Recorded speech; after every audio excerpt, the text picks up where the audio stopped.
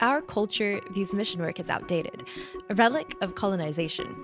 However, true mission work has never been outdated, and there is more need for missionaries than ever before. Hi, this is Esther Louw. In this episode of the Learn and Share podcast, Karen Glassford shares her passion for missions and ways that you can get involved. Today we'll be talking about how to be involved in overseas missions, and I'd like it to begin by you telling us a little bit about your personal experience of missions. Well, I am the child and grandchild of missionaries, so I guess you would say it's in my blood. Prior to my current job, I worked at Southern Adventist University as the short-term missions coordinator, and now I work with Institute of World Mission at the General Conference. All right, great. So what was your experience as a child, starting off with that? My dad was a Bible teacher, pastor at Adventist colleges and academies. So we lived on a campus, involved from a very young age in all kinds of mission projects. We had teams of dentists and doctors that would come down and I would help translate for them. And even with the patients, so getting to do things when you're very young that you normally wouldn't get to do. And running branch Sabbath schools every Sabbath afternoon in mountain villages. I had my own branch Sabbath school with about 50 kids coming every week when I was 10. And canvassing in the summers so that poorer students, helping them with their tuition to help them go to school, and just had a lot of fun. That sounds really incredible, a way to grow up. How do you think that impacted the way that you view world missions today? Oh, it definitely impacted because I grew up seeing the need and seeing things that aided in mission trips going right or not going well. And being able to realize that, for instance, if you can involve the locals in whatever it is that you are doing, then you have buy-in and you've got sustainability and things like that. That's a great point there, just getting the locals involved and also how that gave you, I guess it's given you perspective in your current role. Oh, yeah. Moving forward now to what you're currently doing, could you explain to us a little bit about what kind of mission opportunities exist for the World Church today? Yeah, a lot of people seem to think that there aren't very many mission opportunities with the General Conference, and that is actually not true.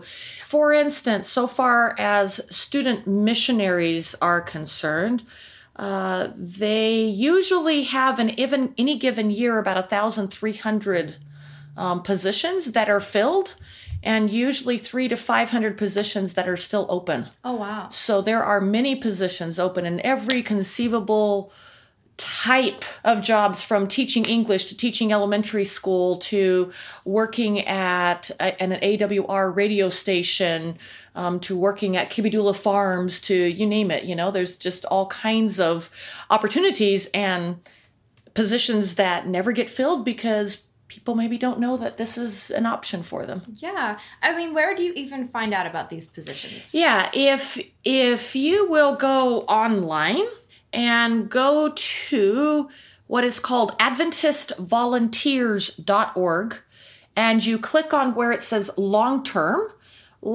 meaning 6 to 12 months, you will see a list, and you can filter those requests by the minimum age, maximum age, calling country, gender, because sometimes they want a particular gender. Like maybe, for instance, there was a young lady I know this last year that worked with an ADRA project in Thailand called Save the Girls.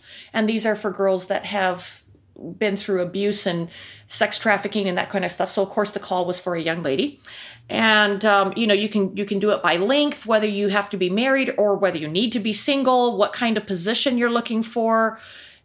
And there are just hundreds of lists of open calls.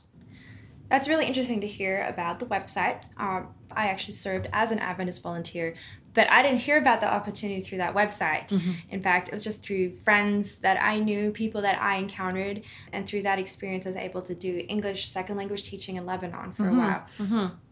But are all the opportunities that are available, are they all on that website? No, probably not. However, that is soon to change. Okay.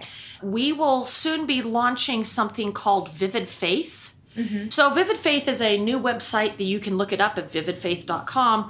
The goal of Vivid Faith, at least one of the goals, is to be a one-stop shopping for mission service.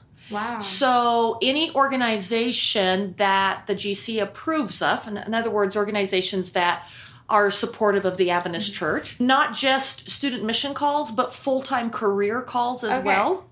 Calls also that would include ones that retired people could also participate in. So they will be there so that organizations, people will upload in a particular format what their experience is, their age, all their information, so that calling organizations can find them as well by searching for somebody with a particular education or a particular age or particular experience or whatever. They'll be able to find them. And then it will also be a website where stories will be uploaded. And right now we have magazine 360, Mission 360 at the General Conference that always features mission stories as well as full-time missionary stories and student mission stories. But this website will have a lot of stories being uploaded by various organizations and whatever. So it should be pretty dynamic. Okay, you just mentioned Mission 360. I have not seen that magazine since I was in college. But you're saying that all that content would be available on Vivid Faith.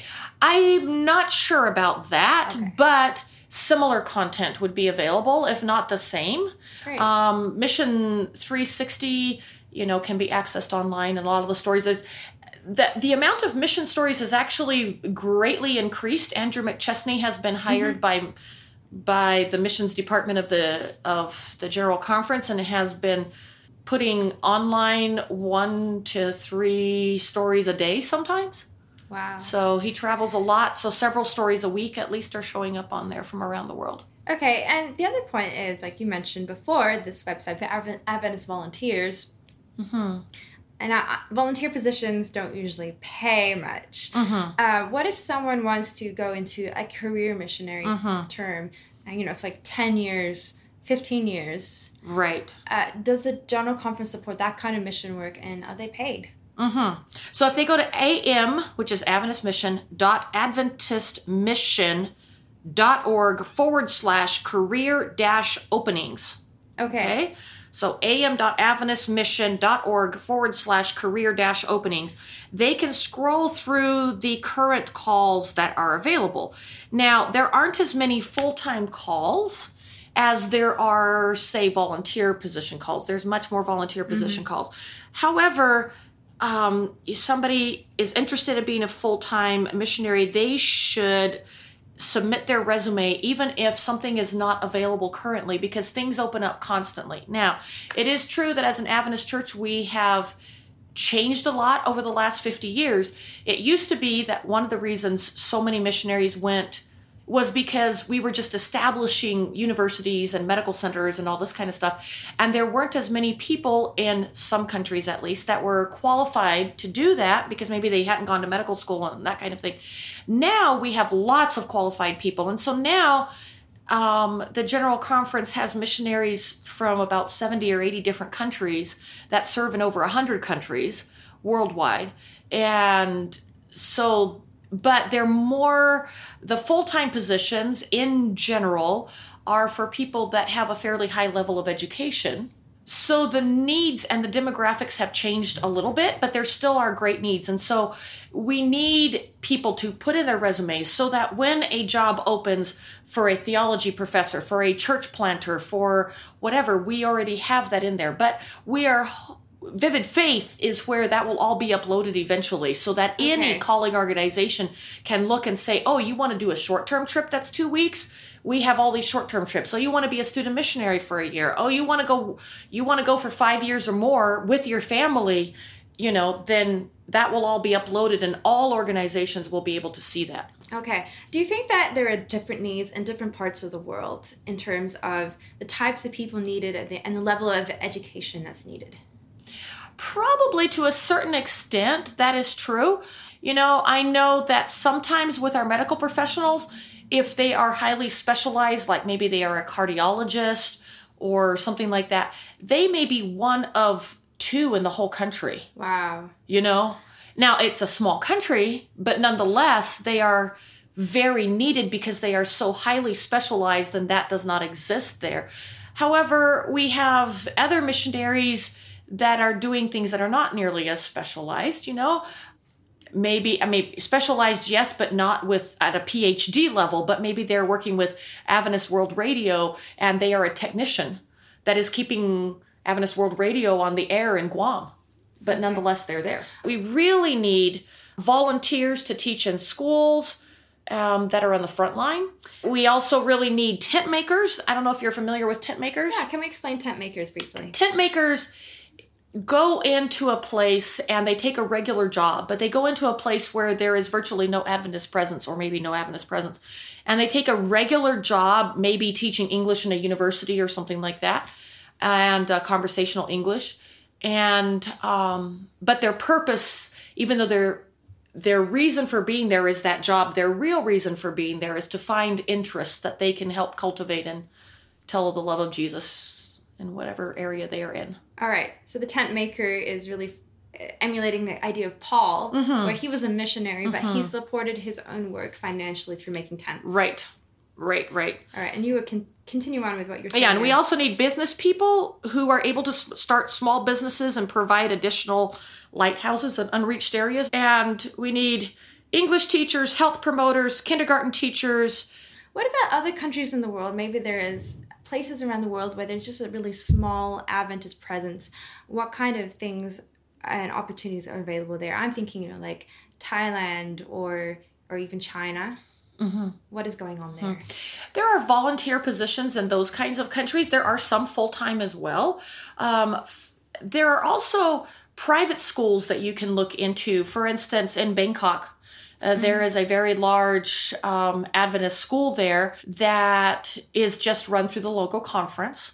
But their teachers come from all over the world. I mean, the principal of the middle school is a friend of mine. He's American, but they have Filipinos. They've got somebody there from England, and I don't know, probably 10 or 12 different countries of teachers.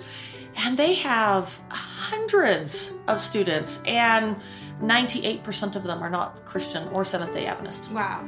So this is a great opportunity. They teach them they have Bible class, they teach them about Jesus, they teach them Christian values, and the parents love it because they say that their kids are learning lessons of respect and responsibility, and they're getting a good education at the same time. So it's a lot of seed planting. It takes a lot for somebody to leave their religious background because of family ties being so strong and everything else. But you have planted seeds, and it might take a few years to see the fruit of those seeds. But there have been students that have been baptized. Wonderful. Now, for one of our listeners who might be thinking, they have our calling to go somewhere perhaps, and they really feel that God is leading them to do overseas mission work. What kind of attributes really make a good missionary? 3 of them: flexibility, and more flexibility. Really, because cultures are going to be different, and you have to go in with the attitude of a learner, not the attitude of I'm coming here, riding in on a white horse to save the day. There's a lot of things you can learn from the people, and yes, you have things to share as well, but being flexible, being willing to be a learner, being willing to realize that just because you've always experienced church a certain way doesn't mean that that's the way it's going to be, and still being able to see God's hand in the way the church is. Oh yes, the doctrines will be at their basics all the same, but the way they worship may be vastly different. You may be sitting on the floor.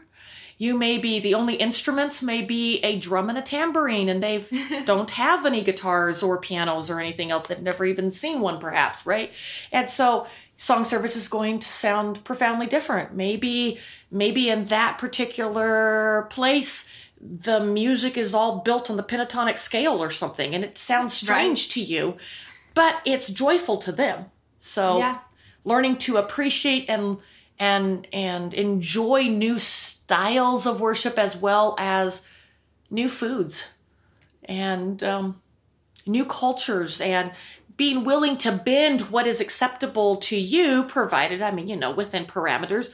But, in some cultures, you cannot shake hands. That's just not something that, maybe they will out of deference to you because maybe you're a Westerner and they know they're supposed to shake hands. But maybe in that culture, they just don't touch. And that's okay. But then you might go to another culture where everybody kisses you 2 times on each cheek. And it doesn't matter if they're old or young or what the gender is. That's just the way they greet. And it doesn't mean anything other than hi, but it's can be very uncomfortable, but you've got to work through that discomfort to fit into the culture. I'm hearing a lot of getting outside of your comfort zone. Yes. And just being flexible to see things differently to the way you might have perceived them your whole life. Can you share with us maybe just one story of somebody who took that jump, that leap into overseas missions, and it transformed their life? Well, this is just an example from just a short-term trip. But when I was at Southern Adventist University, and I was the new short-term missions, it was a new department we had just created, coordinated there. After the first, 6 or 7 trips or something had all gone out during spring break, I had one student come into my office, and yes, I had interviewed all the students, but I didn't know all of them real well. And this happened to be a young man I didn't know very well. And he came in and he sat down at my desk and started to speak and then couldn't. And I could tell he was emotional. And my first impression was, I said, oh no, did something bad happen on the trip that I don't know about? So I said, did something bad happen? And he shook his head no. And I said, are you okay? And he shook his head no. And I said, oh dear. I said, what's the what is the deal? And he finally found his voice and he said, look, he said, I'm a straight A student. He says, I ace all my science, math classes. I can pretty much be anybody I want to be. I'm going to be going to medical school. I signed up for this trip because I thought it would look good on my resume to get into medical school, that I had done something hands-on medical related in the bush. And so I signed up to go on that trip. And he said, before this trip, I went to church and everything, but I wouldn't say I had a relationship with God. I wanted to go into a very high-paying specialty because I want money. He said, I've never been out of the United States. He said it was a shock to my system, regardless of what you told us before we went out. And he said, I just watched the doctors and dentists that we were working with. And he said, it didn't matter who the patient was, whether the patient was dressed nicely or was filthy dirty or even didn't smell good. He said for that doctor or that dentist, that was the only person that existed at the moment. He said the love and the care and the undivided attention, he said, was so unbelievably touching to me. I can't say I've even seen that in my own country. And he said, this is going to sound strange, he says with tears pouring down his face, but when I grow up, and he says, I'm already in my 20s, so that sounds very strange to me, but when I grow up, I want to be just like those doctors. I don't know what specialty I'm going to take yet, but I'm going to call the GC and I'm going to say, what is your biggest need? And that's what I'm going to do, because my life is going to be given to missions now. Wow. That is so powerful that he, instead of trying to just get a specialty that he wanted to fill a gap, fill a need that could impact people around the world. Before we finish, could you share with us something that, would be helpful to someone who's actually thinking about all of this, is in their mind, like maybe God's calling me to this, and they're struggling. Could you give some word of advice? What should people do to prepare themselves? If they're in school and they've got to finish education, what are things that they could do practically? There are calls for people that they can take. Usually going between your sophomore and junior year is a really good break, regardless of your major. Even if you're taking nursing, that's usually a very good break, because you have finished your 2 year of nursing and you just have 1 year or a little bit more to finish your 4 year. So it's a good place to break. There are schools overseas, for instance, elementary schools in Micronesia that are run completely by student missionaries, that if they don't get teachers, the schools close. Wow. And there is no other education on that particular island. I mean, it's like that is the school. So the needs are huge. And many students that have gone and taught, for instance, in Micronesia, have never been teachers before. Maybe they're not even elementary ed majors, but they like kids. And they said, maybe I'll go try. And some of them come back and change careers and decide to be elementary ed majors because they had so much fun. But Institute of World Mission has classes available online for preparing you for short-term mission service. You are actually required to go through that before you can go out. And you go through a book called Passport to Mission, and you interact with the teacher online, and you have reflection questions and things to be aware of. So that's very helpful. If you're going to a place like Micronesia or Asia, there are actually in-person trainings that go on because so many kids go that direction that they have a 1-week training that goes on with somebody from the GC or from the division that comes in and does specific training for those students. I would say if you feel like God is calling you to do something, you shouldn't let money stop you. Most volunteer positions do have a stipend associated with it, usually free housing, sometimes free food, plus a stipend. And the stipend isn't going to get you wealthy, but it's enough to survive while you're there. With most of our Adventist universities, if you're a university student, they will work it out so that you do not have loan payments while you are out. And there are different ways they can do that. So you can actually survive pretty well. Other places that are in extraordinary need so far as finances are just not there. For instance, maybe a bush clinic in some country that's very impoverished where they need nurses, for instance, and maybe you have your 2-year nursing degree. You can go there and there isn't a stipend for that. And you not only have to pay for your airfare, but you got to take care of yourself when you're there because there is no money because people are paying for services and things like eggs. Right. And vegetables. So there just is no cash flow. But most of them, there is at least a stipend. And when God calls, he provides. God enables. God does not just call the qualified, he qualifies the called. So. All right. What about language? If you're thinking long term, is it a good idea to start looking at trying absolutely. Languages or culture? Are there books that people can read? There are so many books. If you just look up even on Amazon books on culture, one that's very interesting that I have read, it's called The 3D Gospel. It's not written by an Adventist, but it looks at the 3 biggest categories that you could divide the world in. For instance, Western, and that would include Europe and everything, but Western society, the 2 things that we are most concerned about is guilt or innocence. Mm-hmm. Okay. And then if you had the Latino clear on one very mild case, all the way over to Middle Eastern with all the Asian in between, you have shame, honor. Right. Okay, that's what they're concerned about. And then if you're talking about areas that are more remote and bush, it's fear, power. And how does the gospel address people from each of those cultures? Have you ever wondered why there are the 4 gospels? Why are there 4? All 4 of them basically tell the same stories. They do, but they tell them in slightly different ways. And this book, it's a thin little book, but it shows how the Bible addresses people from those cultures and answers their deepest needs. And it's just a really cool book. But there's lots of books like that to help you understand worldviews, just hundreds. If you want to write to us at IWM, Institute of World Mission, IWM@gc.adventist.org, we can give you a whole list of books under many different categories that you can read, from everything from how to reach somebody from the Buddhist context or the Islamic context or somebody that's postmodern. I mean, you name it. So we have a big, huge, long list we could send you, and then you can look and see what you'd like to look up. That's really practical. Thank you so much just for sharing some of these ideas that people can take on even while they're still in college. And you mentioned that the best time for taking a short-term mission trip is between the sophomore and junior year. And for those who are not American, that would be like your 2nd and 3rd year? Yeah. Yeah. Yeah, and also knowing another language can be very helpful. For instance, one of the languages that's very helpful to know is French, because a lot of countries speak French. Right. Arabic, you would be in absolute demand if you could learn Arabic, because there are very few people that are Adventists that speak Arabic. Other languages from more remote areas, are maybe more difficult to learn here in the States. But if you're willing to learn a language, that's what makes you effective. Awesome. Yes. Well, thank you, Karen, for reminding us about the Great Commission and its importance and how to take it seriously. Mm-hmm. It just brings me to finish off with Matthew 24, where it says, "And this gospel of the kingdom will be preached in all the world for a witness to all nations, and then the end will come." Mm-hmm. Let's finish the work. Thank you.